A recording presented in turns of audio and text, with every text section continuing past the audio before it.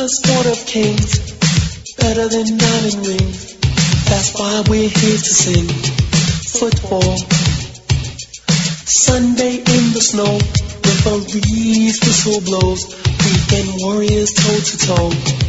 Football, football, football. Yes, people, welcome along to another North London 40. Woo! My name is James Hamlin. My name is Inye Benigo. Inye. The champ is here! The champ is here! The champ is here! The champ is here! We're, of course, referring to the Baltimore Ravens. The champ is here! They are the winners of Super Bowl 47. The champ is here! 34-31 against the San Francisco 49ers. We have a winner. Finally. After all these weeks, after all these playoff games, after this unbelievable season, pre-season, the draft and everything,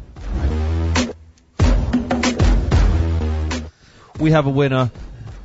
What a Super Bowl it was. Best in recent history. Definitely. Also the longest in recent history. It was a whopping 4 hours and 14 minutes long, due to what can only be described as an unexpected power cut last night in the...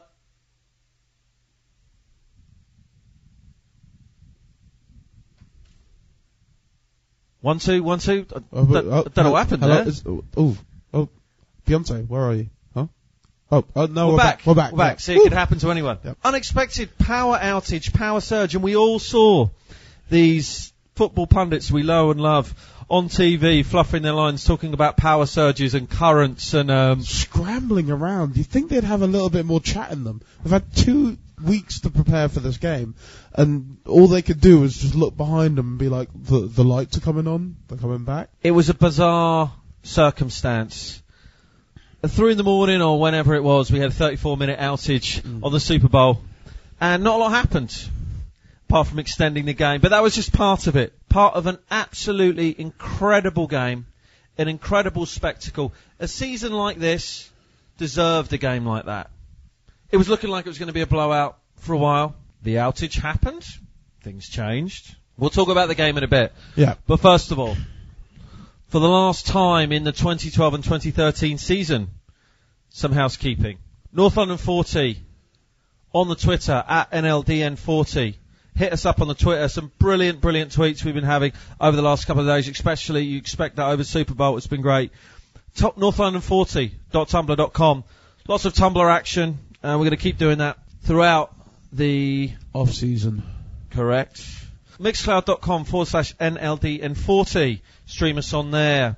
iTunes, best way to get this podcast. Subscribe to iTunes and check out North London 40 on iTunes. You will get that on there also. Let's talk about the game. The big kahuna.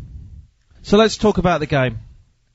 It fitted the end as what has been an unbelievable season. The Ravens were victorious. 34 points to the San Francisco 49ers. 31. At one point, it was looking like an absolute rout. I honestly thought that Coco was going to empty in its droves. The Ravens were winning 28 points to 6 just after half-time. Before pre-mentioned outage. Yes. Things changed. Got very, very close. We got a 2-point game with 10 minutes to go. Turned into a 34-31 victory for the Ravens. So let's talk about the game. We have to, and I'm sure all of you have been surrounded by tons and tons of media coverage looking at what happened and why it happened, but let's talk about it. The Ravens started hot. 49ers weren't playing particularly badly. Couple of big plays cost them. Mm-hmm. The flag on the 3rd down that came back. Anquan Boldin scored the touchdown. No one, as we keep saying, has been more money in these playoffs than Anquan Boldin collectively, and he was mustered last night. More about him in a bit. For the touchdown. The interception by Kaepernick, by Ed Reed, who had his best game in the playoffs last night, was a big factor. But you kind of went into half-time of this game. Cap had played okay. The Niners had played okay, but they were facing a huge deficit. Why was that? I get really annoyed when commentators say trite things about the Super Bowl. It's all about, the margins of error. You've got to have big players making big plays. And I think that's really what happened in this first half. You were right. The 49ers weren't particularly bad. They were okay. They just weren't able to punch through and get the touchdowns. The Ravens were. Flacco was really, really good yesterday, to the point that I think they should, if you were a Flacco hater, you should go put your head in the sand, because that was a performance of the ages. The wide receivers were stepping up. Jacoby Jones was amazing.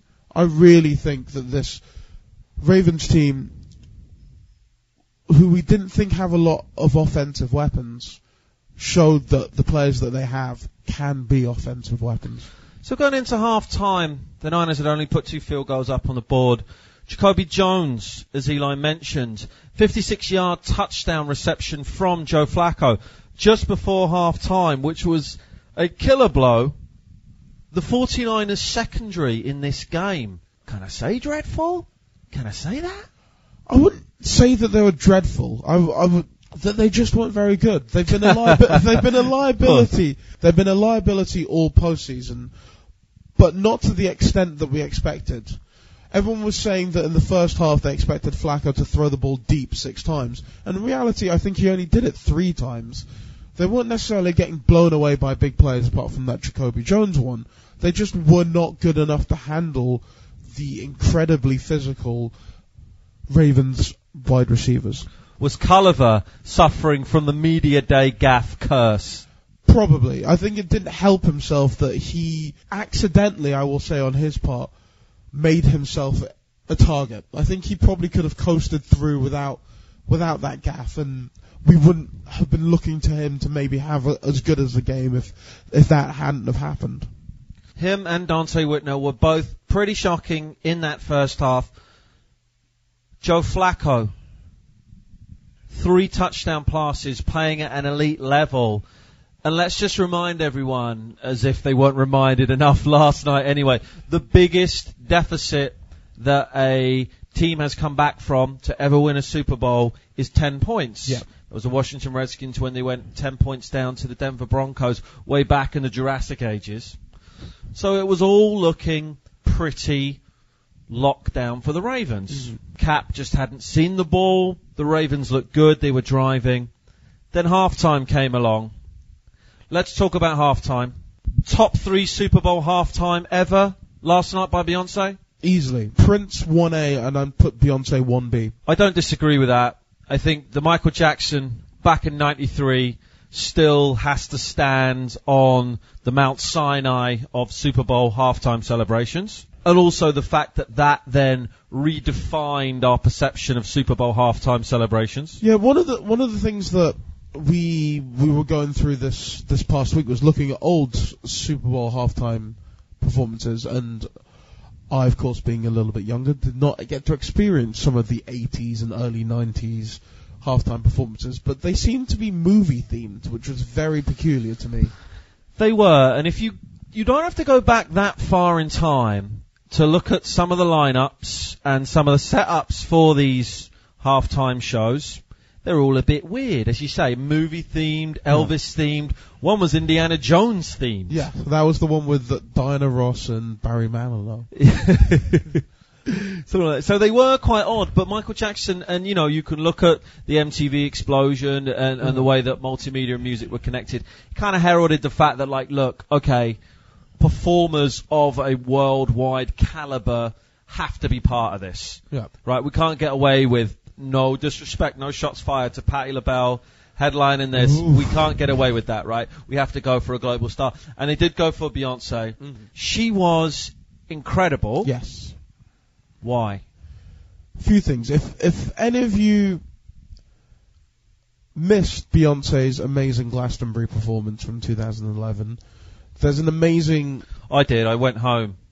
There is a really good DVD she released last year, which is her performance at, I think, the Hollywood Bowl. Really, she is an artist that I don't understand how anyone can not like her, because it's not just the fact that she has incredibly good songs, but kind of redefines live performances for a pop star in a way that we haven't seen since Michael Jackson, to be honest. I can't imagine, well, obviously you wouldn't see a Britney Spears doing that, you wouldn't see a Christina Aguilera.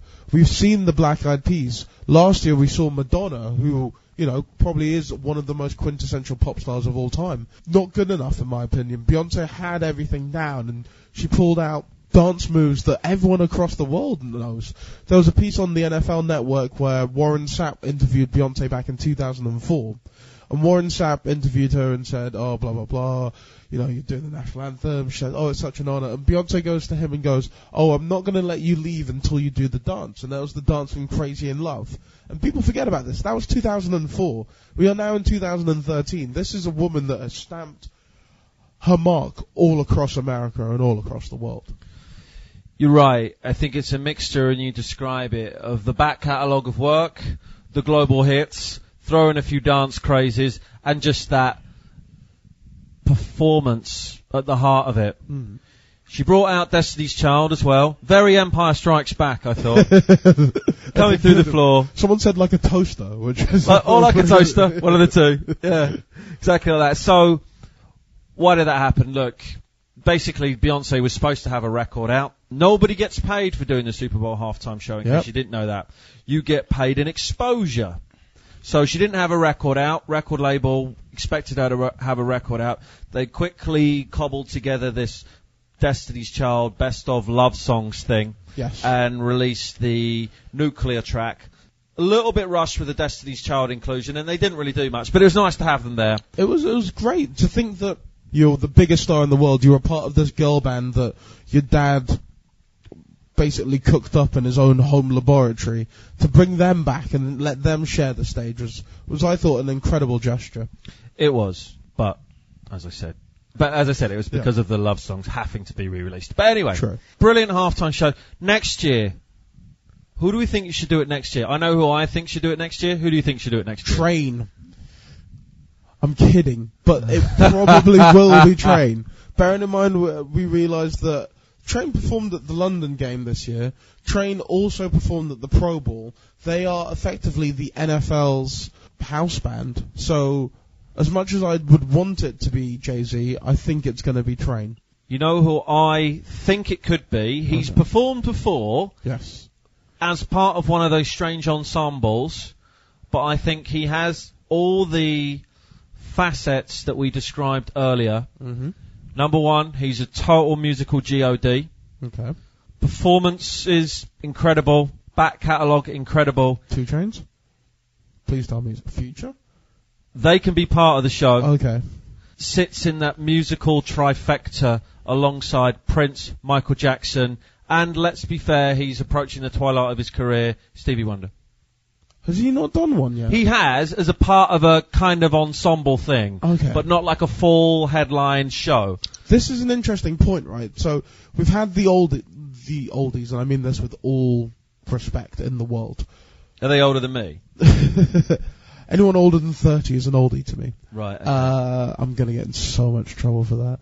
But we've had Prince, we've had Bruce Springsteen, we've had The Who. Does Stevie have tunes that were really going to get it going during the halftime? What are you talking about, man? Of course. Absolute killer anthems. All right, give me the first 3 songs Stevie does live on stage. I will do, but first, I just looked up when he did perform. So he performed in 99, the Super Bowl. It was in Miami. He was part of an ensemble piece with Gloria Estefan, who's done a couple of these. Yeah. Shaka Khan, Big Bad Voodoo Daddy, and Kiss. What? Yeah, an ensemble piece. YouTube it. You can find it. It's like the worst jambalaya of all time. You can find it, right? But what's going to be his opening 3 tracks that he will play that will get the crowd amped for the 20-minute performance that he'll be doing? There's so many. Higher ground, as these players go to a higher level of performance. Oh God, it's going to be one of these conversations, isn't it? Sir Duke. That's a very good tune. They are throwing a ball around called the Duke, so that kind of makes out. That works. The horns, you can imagine that coming with that. Another star concludes all the Stevie Wonder concerts these days. Superstition, of course, gets everyone go. Everyone sports is superstitious for whatever reason or another. I'm throwing it down. I think we've got to make it happen. As our new jobs as Super Bowl halftime commissioners, this will be the first thing we should do. Look, Justin's going to be big in 2013 for sure. He's going to be back. 2 Chainz, of course, is going to continue his world domination. So is AKA Frank and all sorts of other rappers. But, like, you know what? Let's give these people their shine and have no issue with Cameo as joining him as the centerpiece. Yeah. But Stevie was a part of the performance anyway, kind of. He was part of the big day. Some of you that were using the dark arts to watch your Super Bowl instead of the traditional coverage, and we'll give our view on the coverage now because we've watched the game on Sky and on BBC now. We haven't listened to it on radio back yet, but we will do later. I would like to also take this time to mention that apparently the quality, if you were watching the game on the internet, apparently the dark arts were a better feed than the BBC feed. And also, as we found out at the Super Bash, not 90 seconds behind the action. Yeah, true. Which is kind of annoying if you're second screening in a game like this. But anyway, no, Stevie Wonder was part of the halftime entertainment as such. Why was that? He was involved in quite possibly one of the better Super Bowl ads. He was involved with the Bud Light Superstition ads, and he was in 2 of them. One of them, which was slightly weird, it was him and the incredibly beautiful Zoe Saldana, and there was a moment where he tilted his glasses down and looked at her, which kind of made me think that he had working eyes, which was a bit confusing. But they were very good, very humorous, and also a very good continuation of the Bud Light ads that had been going on all year in terms of different fans and their superstitions. And I thought that was very smart on their part. He's perfect for the occasion. Very different strategy on the Budweiser side of advertising. And we saw this at the Super Bash. Yes. People were definitely choosing the Budweiser instead of the Bud Light. And we'll talk about Super Bash a little bit later. But Budweiser went the more traditional route with the ads. Hashtag Clydesdales. Yeah, continuing with the 30 or 40 year tradition of doing Clydesdale ads. Yeah, and the most shared, I read on Mashable this morning, the most shared ad of the Super Bowl. Lots and lots of shared for that. It was kind of like a Warhorse type story, and people love all that type of stuff. By the way, in case you're thinking, this means nothing to me, you're now in a situation where you never were in the past, where as British people, you can watch all of these Super Bowl ads. Yes. Just Google them. They're very easy to find. People doing blogs, people doing reviews, and you can go back and watch a lot of these Super Bowl ads. Yeah. So they were quite fun to watch, but they are part of the occasion. This is the thing. A lot of British people go, why should we care about the Super Bowl ads? I'll tell you why. Because you will see the Super Bowl ads throughout the year on UK TV.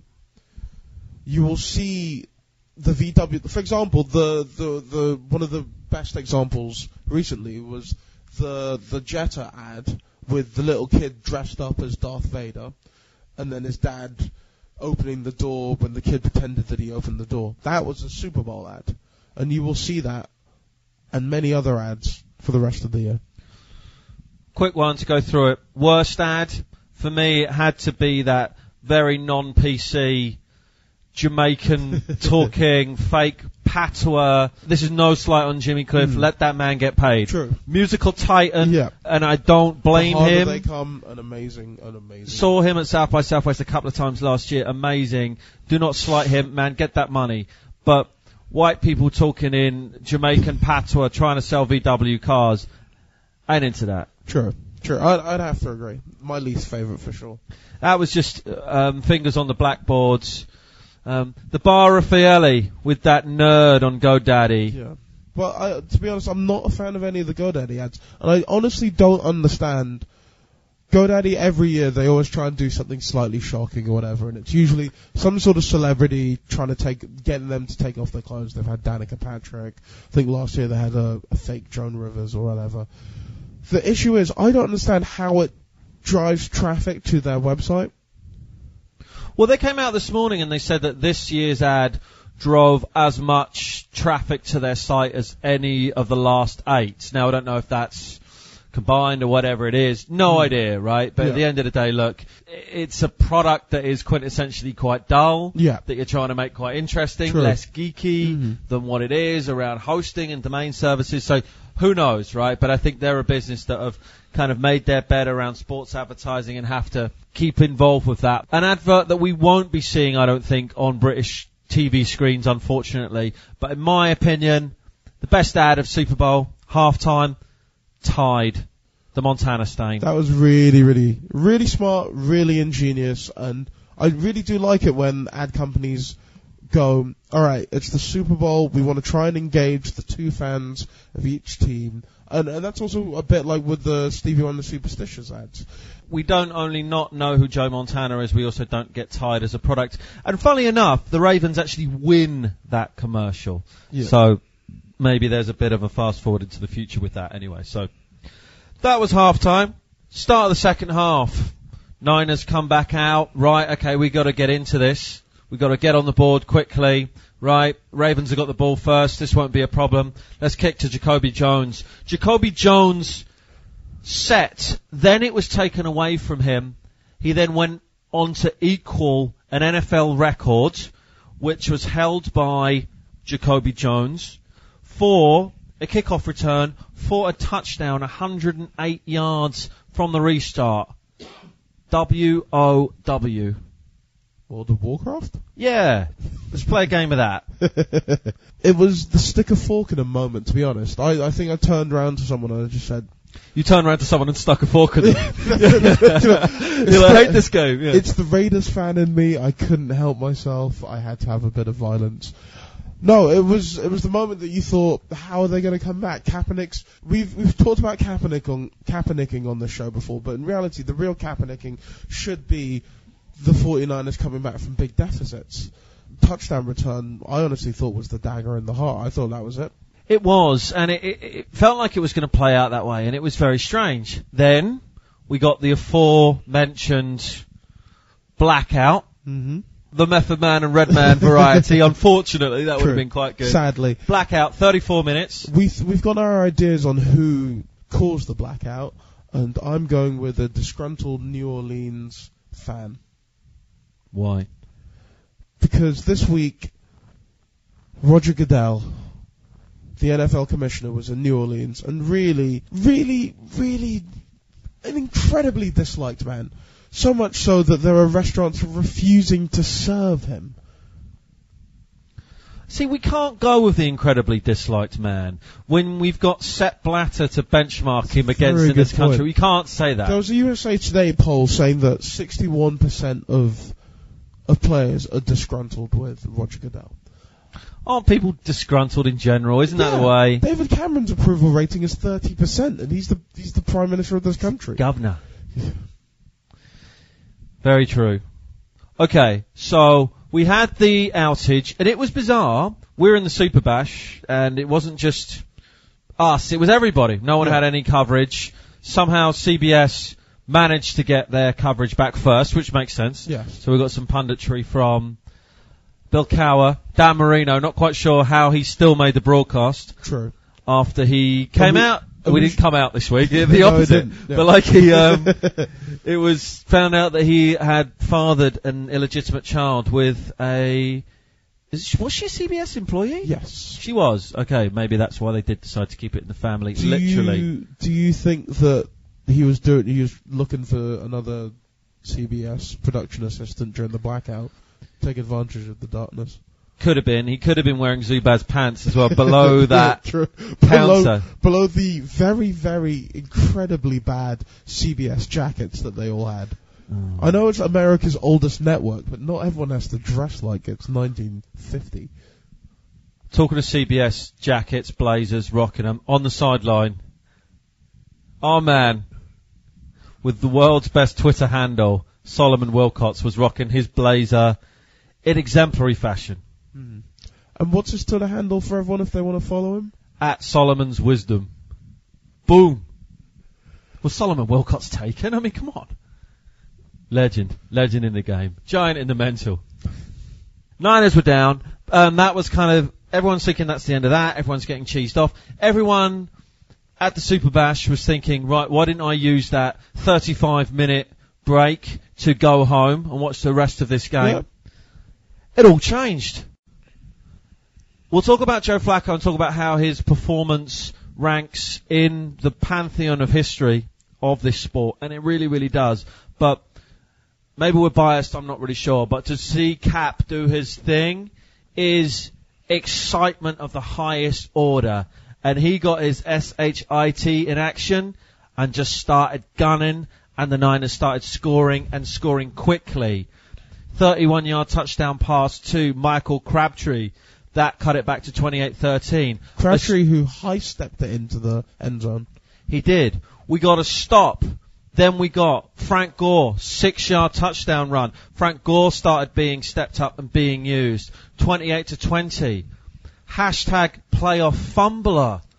Ray Rice coughed it up. Ray Rice fumbled.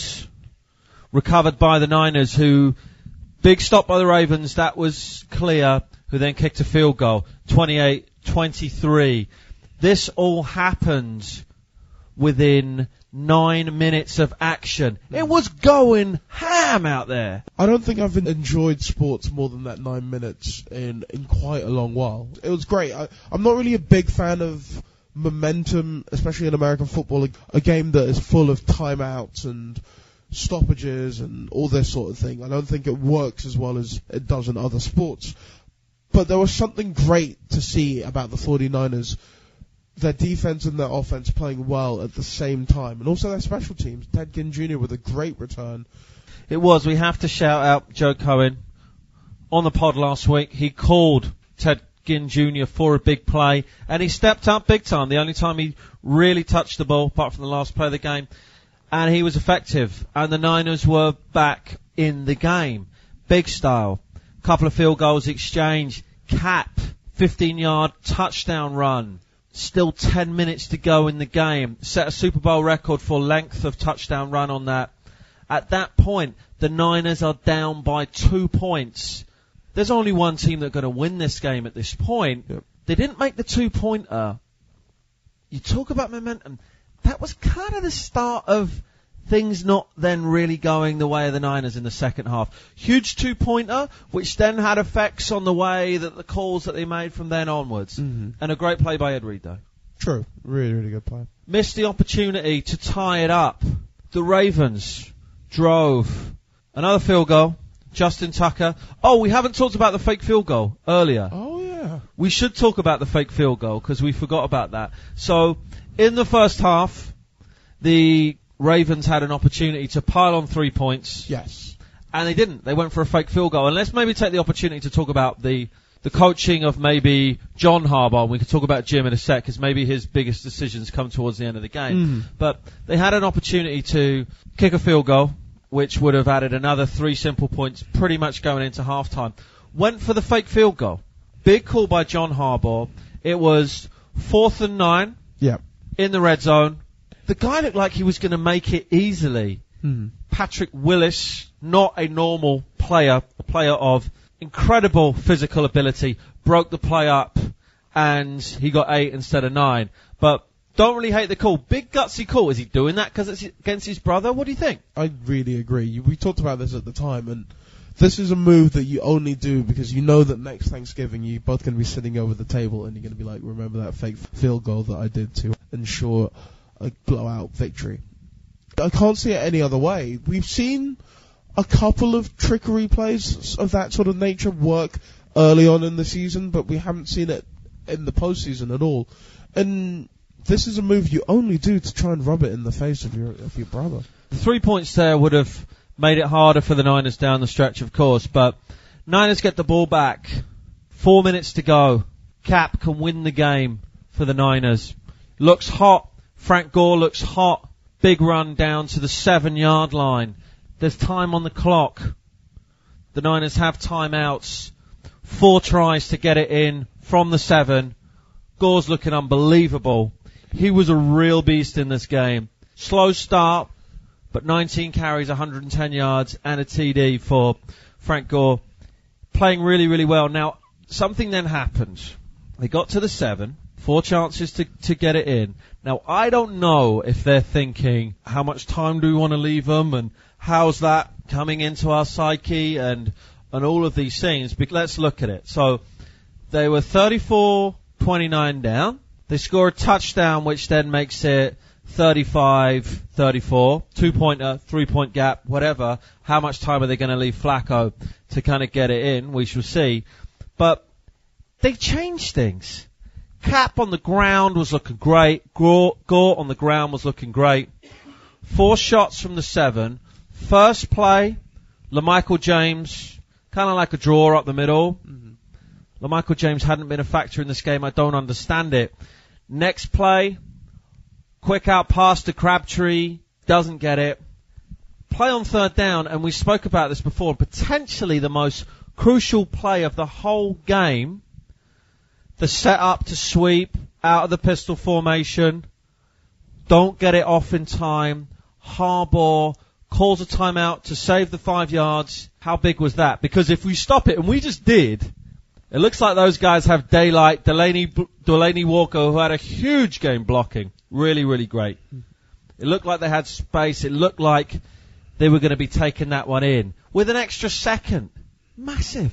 It's all about small margins of error, and I think that was another great example. We're kind of forgetting about this. Kaepernick's only starting his 10th game. He hasn't been in charge enough of this team to know the hurry-up offense. He still is huddling with these players all the time. So when they got the ball back and they had 4 minutes left, you thought that's the perfect amount of time for them. That's enough time for them to get down the field, burn enough time off the clock, and then take the lead. But instead, Frank Gore bust out that amazing run, put them down to the 7-yard line. Yep.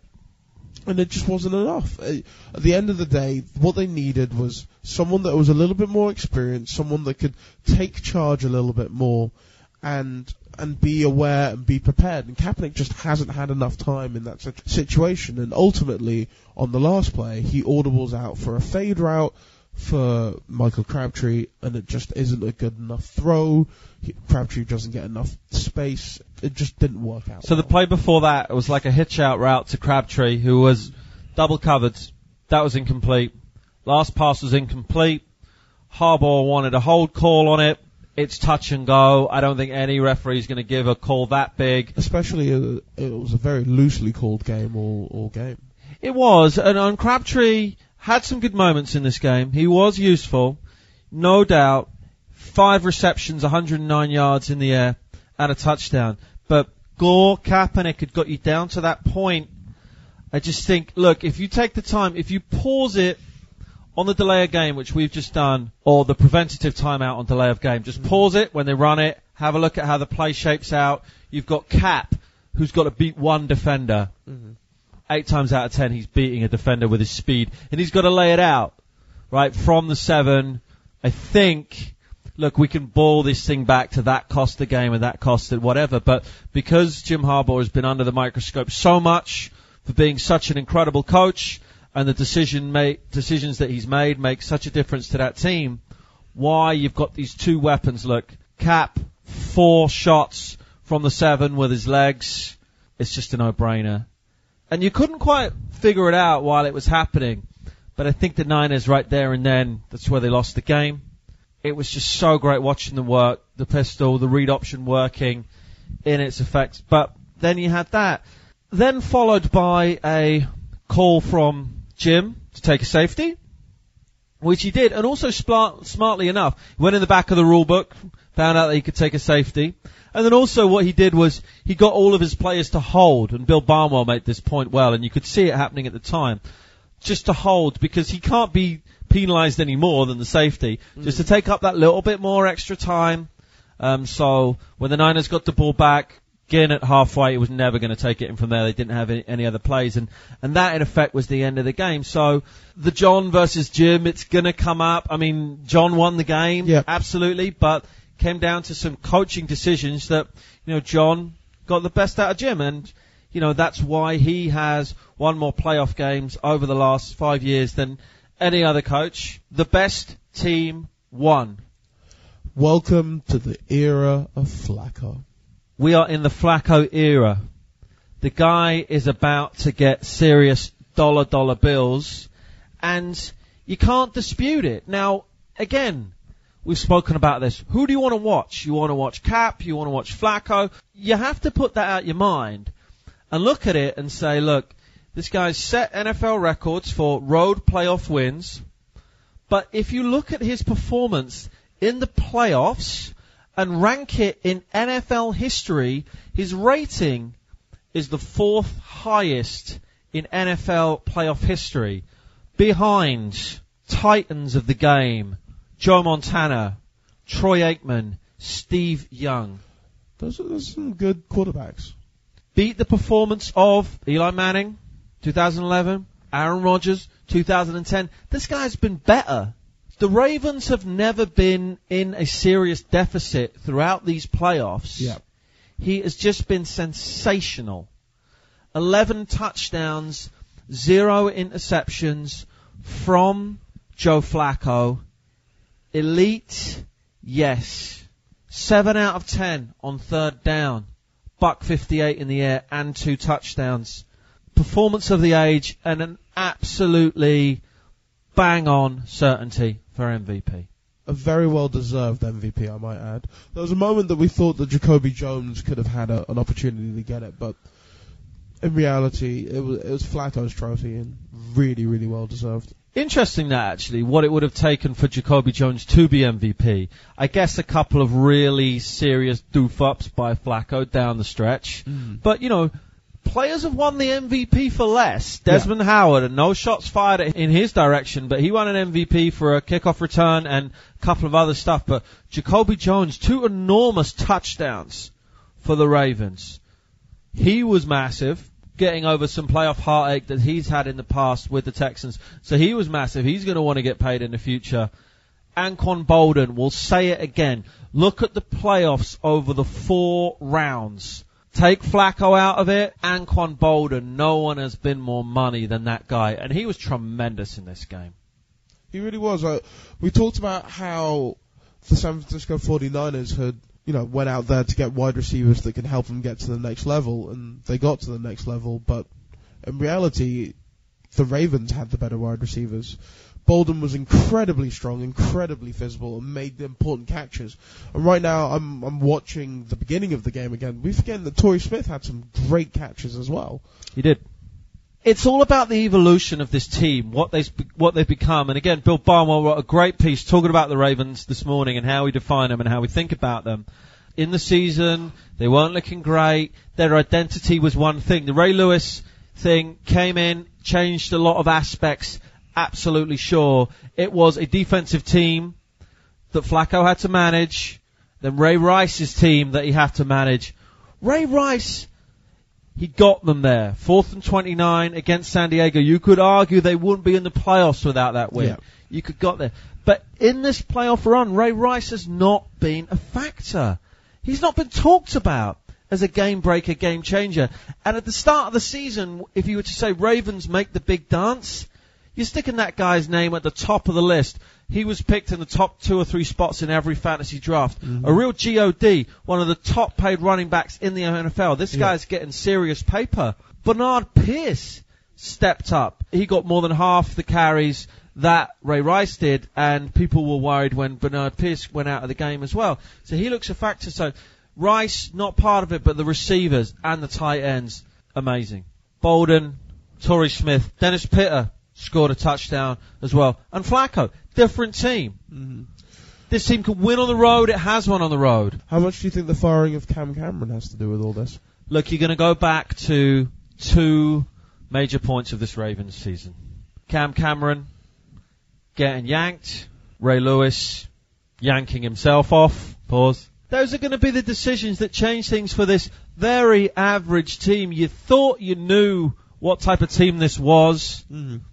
But this is the interesting part. When you take out factors like Ray Rice, you take out factors like Ed Reed, and Ray Lewis, exposed, going head-to-head. He can't cover Vernon Davis at this stage in his career. He can't do it.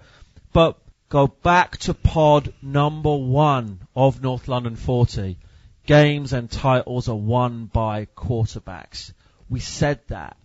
an elite level quarterback performance from Joe Flacco. Take it all away. That's what won the Ravens Super Bowl 47.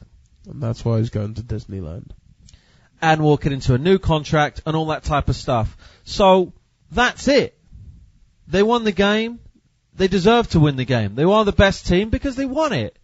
And that's basically that. We look forwards. Straight away, people are like, what does this mean? People like to talk about dynasties. What's going to happen? All this. No idea. Yeah. No idea. Because obviously when you are successful with a team, people want to be paid. Mm-hmm. Is Ed Reed going to be back next year for the Ravens? No idea. And again, it's a little bit too early for that. True. Flacco will be back. He'll be paid. Ray Lewis, we know he won't be. Who knows? The Niners, let's talk about them quickly. One play away, arguably, from winning the game. You can look at next season now. You can pick favourites, and I'm sure Vegas is already doing that. Yeah.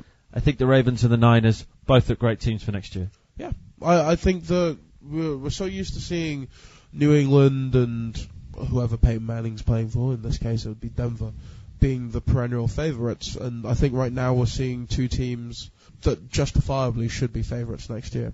And I think that what the 49ers do is they trade Alex Smith, they get some decent members of a secondary, and then maybe that's the jump that they need to win. Give them some good media training. Yeah, give them some good media training, and that's the jump they need to make to win the Vince Lombardi Trophy. Absolutely, but many congrats to the Ravens. If you picked them at the start of the season, I'm sure you got a good price. Lots of Ravens fans in the UK. 18-1, that was the price I saw someone said. There you go. Lots of Ravens fans in the UK. We see a lot of you on Twitter, maybe built up from the swell of the last Super Bowl victory in 2002. So congratulations to you. Great ride, great team, and a great experience. You should really bask in that. It's been brilliant. Let's talk about last night. Yeah. A little bit more detail. So let's talk about where we watched it. Let's do it. We were guests of the NFL at the Super Bash in Coco in North London. A right proper affair. Camden. What's your verdict? I thought it was really good. Really good. Been to a few Super Bashes over the years. I was a Super Bash virgin, so this was my first time. Different types of experiences based on location and goods of service and things of that nature. But, we're not just saying this because, we're not just sucking up to the NFL. Don't mind your collective groans, but thought it was a really good event this year. Really enjoyed it. And I think, these things aren't easy, but I think, people were watered well. Yes. Lots of soft drinks being consumed all night. Just soft drinks. Lots of free foods. Yes. Papa John's turned up at 3 a.m. with about 300 free pizzas. I don't think I've ever seen a large group of men desperately running over to just a small space for food in my entire life. It was like they'd been in the desert for 15 days and they finally saw a bit of water. Exactly. It'd only been 3 pints since their last burger. That was all it was. But that was good. We had a couple of vegetarians with us and they got sorted out as well, so they were very happy. But Coco's brilliant venue. But as normal, fantastic atmosphere, lots and lots of fans from all sorts of every team, every jersey, every era. We wanted to highlight one small thing. We didn't see any Jacksonville Jaguars jerseys there, unfortunately, and it's a little bit sad. But lots of Jacksonville Jaguars cheerleaders wearing very small jerseys. Lots of cheerleaders. Fred Taylor, Jackson DeVille, their mascot, was there. And I think they did a really good job. They were giving out T-shirts. They were giving out those hats that I've seen Snoop Dogg wear, where it's like an animal head on that you wear on your head. And I think that you're going to see quite a lot of people, maybe adopting them as their second team in the future. I think they did a good job of highlighting who they were. Yeah, no, I think they did, and I think that's important. And to leave that experience with the message that the Jags are coming and they have cheerleaders and here's some of their merch. I thought you're right, it was good. It is difficult because in an occasion like that, you obviously need to represent the Ravens and the 49ers to do that well. But no, great atmosphere, lots of screens, lots of good vantage points to watch the game, and we really enjoyed it. Lots of interactive entertainment. Jamie Cuttridge, he was on last week's pod, took part in that. Exposed a little bit too much of himself potentially on stage, but did one for UK NFL and the pod on there. So that was a lot of fun. Hosted by Nat Coombs, who was very good as normal. Dante Culpepper was there.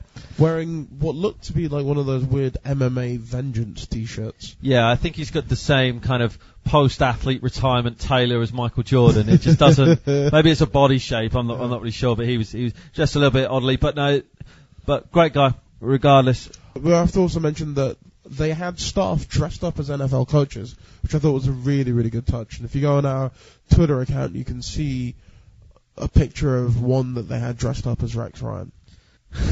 Is that pre or post gastric band? Pre. Right, fair enough. Yeah, so shout to everybody that was at Super Bash. Shout to everybody else that was at all the other parties and events across the nation. The party at the #1 sports bar. Saw some stuff on Twitter about that looks great. Shout to Will and Adam and Danny and all the organisers down there. That looked great. The NFL in London party looked brilliant as well from what we can see in that, and all the London Blitz party and all the other occasions across the nation. So everybody, you're probably feeling about as hungover as we are today. Yeah, I've got the flu now, thanks to that. Super Bowl Monday flu. Which is very hungover. But it's fine, it's all worth it. It's all worth it. It all makes so much sense today because you saw a brilliant game. It's been a brilliant season, and last night was a chance to hang out with some other brilliant fans, all talking about how excited they are about the future. We had several people come up wanting to hang out with us, talk about how they're looking forward to next season, and you know that's great to have those conversations for sure. Let's talk about the coverage. Yes. Of the Super Bowl, because we've hyped it up a little bit, and we should reflect. As I say, we're now watching the game for the third time. Yes, third time, people. Yet to listen to it on radio. We'll do that later. We want to check out Rocky Boyman. Totally. Interesting, I would say, look, we're not in the era anymore where we have terrestrial channels making us watch the game with punditry provided by the likes of Clive Allen, John Barnes, Steve Nicol. That actually that could be a decent front three, but probably not good for NFL. No, not the best. The BBC had a couple of guys from other sports come in the booth. Mark Hunter, the rowing guy with a broken seat, he was there, Niners fan. John O, the world's greatest rugby player, quoting Steve Mariucci, was there. He was in the booth as well. Yeah. So he was over on some kind of a corporate thing, I'm sure. He was doing that. So it was good to see them alongside the MC on the MIC, Mike Carlson and Willie McGuinness. Great performance by Mike. We're firing shots at the Colin Kaepernick, Peter Crouch analogy, though. Yeah. Mike, we agree with 99.9% of what you say. We're going with Chappers on that one. No. Sky coverage, we saw that was good at the Super Bash. One media snafu, Cecil Martin announcing his email address live on the Sky coverage. That was a little bit odd, and he's doing a Cecil tour. Yes. In the next couple of weeks. He's coming into your living room. 3 dates in London. There you go. Yeah. Opportunity to see Cecil. So. Oh no, the other thing that we forgot to mention, Sky Sports announcing their little fake Hard Knocks thing that they're doing. True, you're right, they're doing a Hard Knocks every week from, I guess, leading up to the draft. And every week, Hard Knocks take the Vikings and the Jags. Yes. Week up to date. Can't wait for that. Should be good. That's going to be fun. I mean that with the sincerest of love when I say fake Hard Knocks, because Hard Knocks is a show that we both really, really enjoy. And it'll be good to see some weekly programming on Sky continuing this rush of interest in the NFL from this week, continuing on to the international games next season. I think you're just shocked because it's extremely rare that we take influence from an American TV show. Yes. As you know, normally it's the other way around these days. Unless Splash. Dominic Sue. Yeah. Exactly. Talk to Splash. Vernon Kay was also in the Sky booth as well. So, no, we've come a long way, people. We really, really have. And it was great for everybody on terrestrial TV and HD being able to watch the game and stay up till the wee early hours. Nobody saw it on the blackout, okay? So, don't take that personally at all. There wasn't really a lot happening. That doesn't happen every year. If this is the first time you listen to the podcast. It doesn't. It absolutely doesn't. Finishing off Super Bowl related stuff, the Hall of Famers were announced and they were wheeled out. At the start of the wheeled out, that would imply that they're really, really old. They're Some not of them are, but not that old. So shouts to those guys.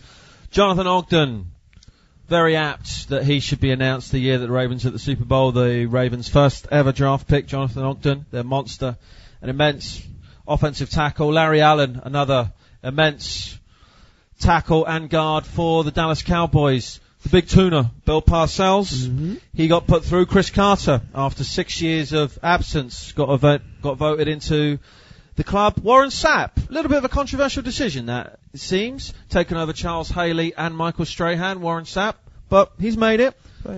Maybe it's his media career as well. Maybe that's helped build up enough links with the voters. Well, Peter King is one of those Hall of Fame voters, one of the 46 of them, and takes his stuff very seriously. But even still, those guys are in. And also a couple of guys from yesteryear, as is the rule now. 5 guys that are now currently eligible versus a couple of guys, throwbacks, let's call them.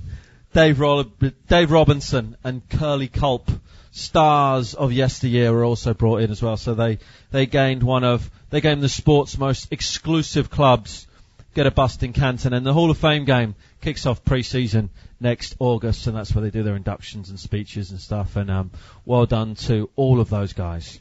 So, that's it. What do we do now? I don't know. Do we just watch the Beyonce halftime show until August? Let's do that. But no, pre-season starts in August, but before that, you're thinking to yourself, right, what happens now? You guys have got me so amped up, pumped up for this sport. It's all over now. Well, yes it is. Mm-hmm. Okay, and you don't need us to list the amount of sports that you can watch in the meantime. Mm-hmm. There is absolutely tons. I will say this though, if you haven't engrossed yourself in college basketball's March Madness before, you've not gone on that journey, that is amazing. That's a whole other podcast, but I'll throw that one out as a random, because I only got into that a couple of years ago myself. That's a really good one to get into it a couple of months. And we've got the NBA playoffs, the NBA finals, and the Ashes, and all sorts of brilliant stuff. But what happens now in the NFL? Well, okay, it all shuts down. Now, people take a week off. Yeah. Free agency begins, so we'll start to see players being able to be eligible for free agency and potentially moving teams around. So you start to see that happening over Twitter and over the next couple of weeks. But the biggest event that people have, biggest event that the NFL comes out, the biggest event for the NFL coming up is the end of April, is the NFL draft. Yes. Which is where we started this year's North London 40, talking about the draft. We're not going to talk about draft picks and stuff, but we will be doing podcasts closer to the draft, because if you support a team, you're going to want to know who you're going to go for and what they were going to do. Yeah. So the draft is very exciting. That's in New York towards the end of April. You get your draft picks, and then we go through the season, and things start to build up from there. In terms of what's next for us, well, we're going to Disneyland. Yeah, we're going to Disneyland. We're leaving North London for it and going to Disneyland. But no, we're going to be doing pods throughout the rest of this year, leading up to next season. Maybe regularly, maybe sporadically, not quite sure. Covering NFL stuff and maybe some other stuff too as well. Yeah, you never know. So there might be a little bit less regular. We're not going to do one next week, I don't think. We're going to take a week off. I think a long-deserved rest. I think we do need a bit of a rest, yeah. But we're going to be around, and, we want to say thanks to everybody that's listened to the pod this season, all the people that come up to us in person, on Twitter, on the internet, and, it's brilliant. And I find it very, very inspirational for next season, getting together and doing some stuff. So expect some sporadic pods. We'll be doing some stuff around free agency, some stuff around the draft, maybe get some different guests in. We'll probably do some stuff around the start of the Brit Ball season. Yep. Which starts in April as well. Well, maybe we'll come in and we'll talk about some stuff around that, because, there's lots of you playing the game and more of you that want to be playing the game. So that's good as well. So, yeah. So follow the channels, Twitter, iTunes, of course, Mixcloud, Tumblr, and, yeah, this is another season in the books. It's been great. We are North London 40, and we will see you next time. Take care.